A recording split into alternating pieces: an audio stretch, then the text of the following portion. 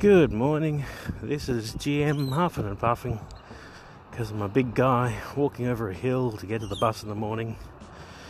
I ramble on about games mastering and roleplay and things that interest me. So let's see what we're going to talk about today.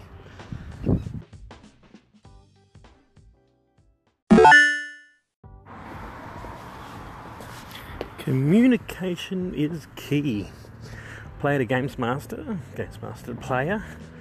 But another big one we forget is character to NPC, and even a percentage of character to character.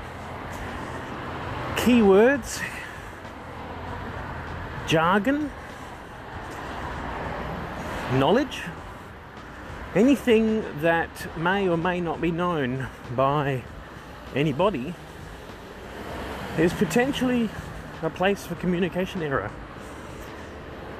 And while we, in the communication age, full of our knowledge and our ability to speak and record podcasts and send that information out to the world, we still regularly have issues with communication.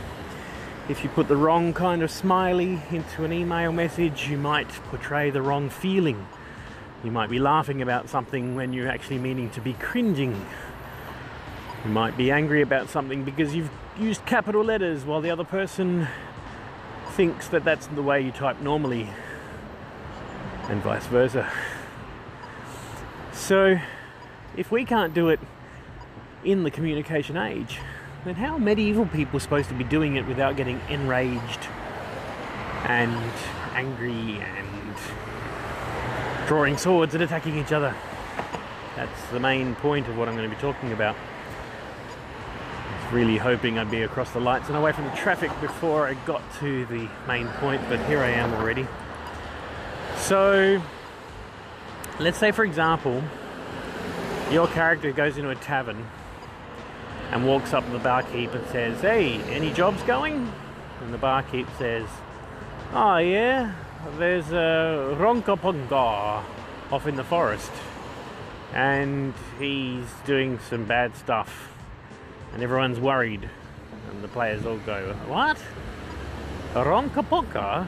What is that?" And he goes, "Oh, well, that's the name we've given the creature, the Ronkapunka." "Oh, okay.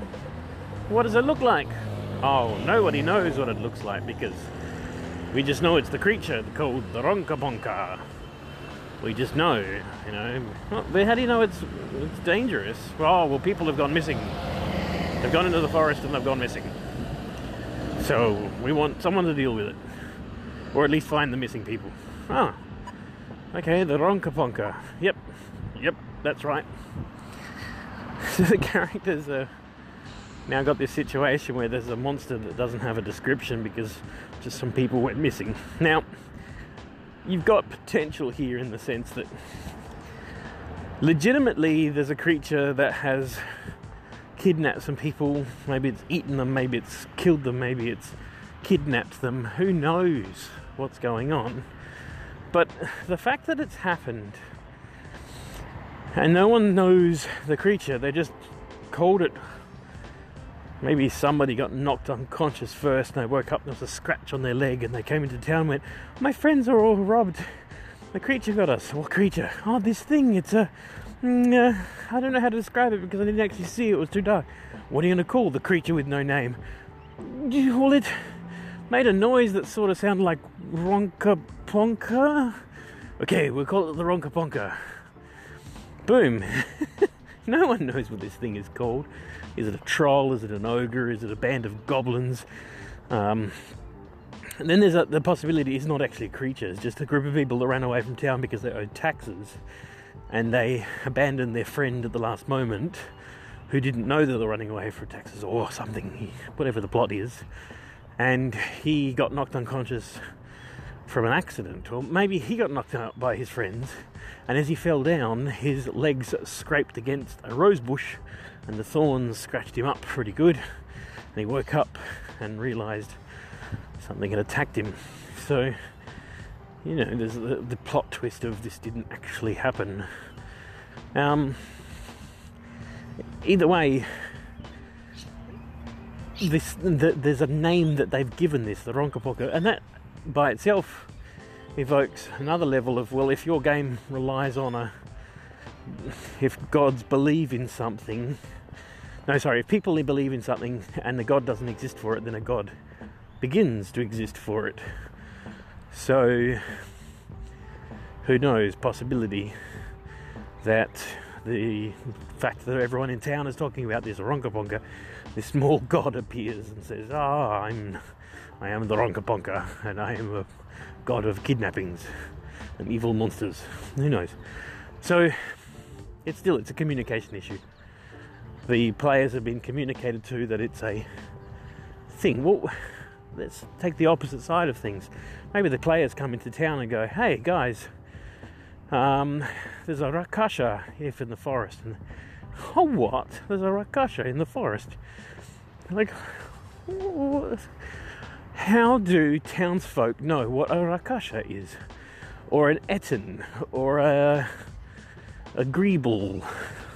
Or even a goblin? Maybe the townsfolk have never actually seen a goblin and the word isn't in their vocabulary. Why is it that we assume that every single person in every single village knows the name of every single weapon and every single... Like, I go to a blacksmith and say, do you have any katanas? And he's like, I'm sorry, I've never travelled to Japan and understood the word katana before. But I suddenly know instantaneously what you're talking about because the games master knows, and so I'm going to answer you. Sorry, no, we don't have any katanas. No, that's not entirely true.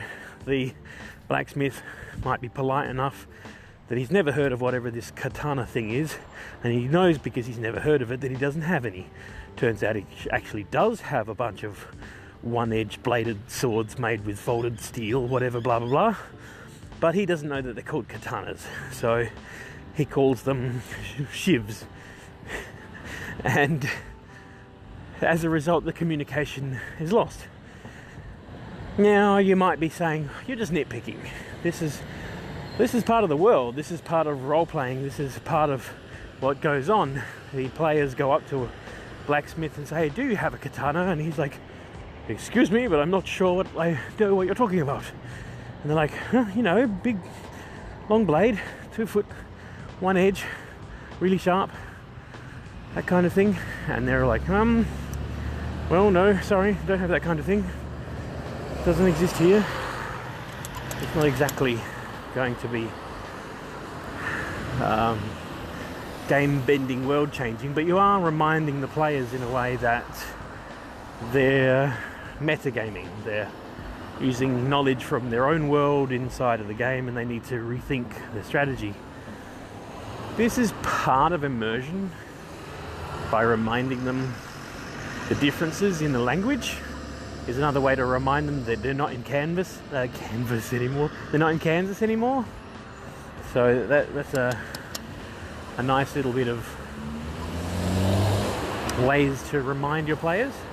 But actually, there's another thing you can do with it. You can use this as part of your plot device. Remember the I didn't even remember what they called it. What made up name that the Mumple Lumper, whatever it was. Let's make up a new name. So characters go into a tavern and they go to the tavern keeper. Hey, what's going on in the town? Can we do anything? And he's like, sure. The Lipolic is in town once again, and we're quite sick and tired of the Lipolic. If someone could deal with the Lipolic. And they're like, huh? Okay. Yeah, we'll deal with the Lipolic. Where is it? He goes, it's outside the north gate. And they're like, okay, sure, no problem. And they go in the forest and they find an owlbear. And they go, well, maybe this is the Lipolic, and they kill it and they bring it back. And the tavern keeper's like, oh no, what have you done? He's like, well, it's an owlbear. You call it a Lipolic, but we call it an owlbear, so we killed it. He's like, no, that's the king's pet. You're in trouble now. And boom, you got yourself a plot hook. So that's one thing that language communication can do for you. If you just want to stick to plot hooks and plot devices as ways of doing communication gaffes, because that's more how TV series usually deal with such things. and so it's a lot easier for players to handle simple stuff like that, and Games Masters too. It's, you know, if you're just running a fun Saturday afternoon game with a bunch of friends and you don't really care, do that. It's good fun. What else? Communication from my playbook that language is always a good one. A number of times in real life that language has become a story unto itself because of communication issues. I have wound up buying things I didn't want to buy, or getting the wrong thing. I might have bought milk, but it turns out that I've bought kefir, which is a kind of a cultured, sour tasting stuff. It looks just like milk in every other way, except its consistency and colour, which is not noticeable from the outside as a packet. Situations where numbers and coins, if I was to say to you, hey, can you give me 1000 rubli, and you're thinking, well, okay, I think I remember that's 100, right? And you go to hand over 100 note, and he's like, no, this is, and you're like, okay, that's right, it's the 5,000. Okay, you hand over the 5,000, and he's like, okay. Now he knows that you don't know the language, and he knows that you're confused and hand over a 5,000. So he's thinking, you know what? You're probably a stupid foreigner. You're not going to notice. I'll give you a little bit of change from 5,000. I'll give you a couple of hundred change. And you'll be like, hey, cool. That's a bit expensive, but I'm okay with that.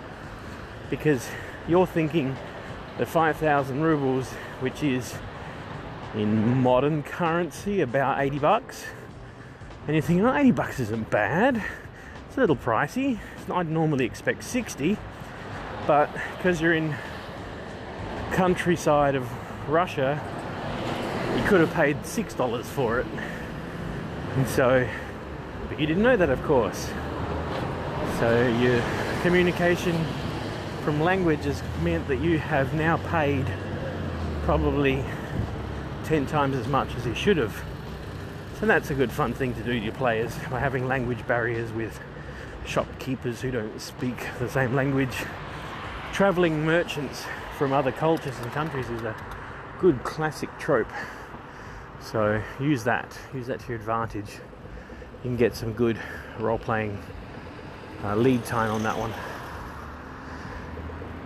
Anyway, I'm in the city with all the noise, so I think we'll call it there. You guys enjoy yourself.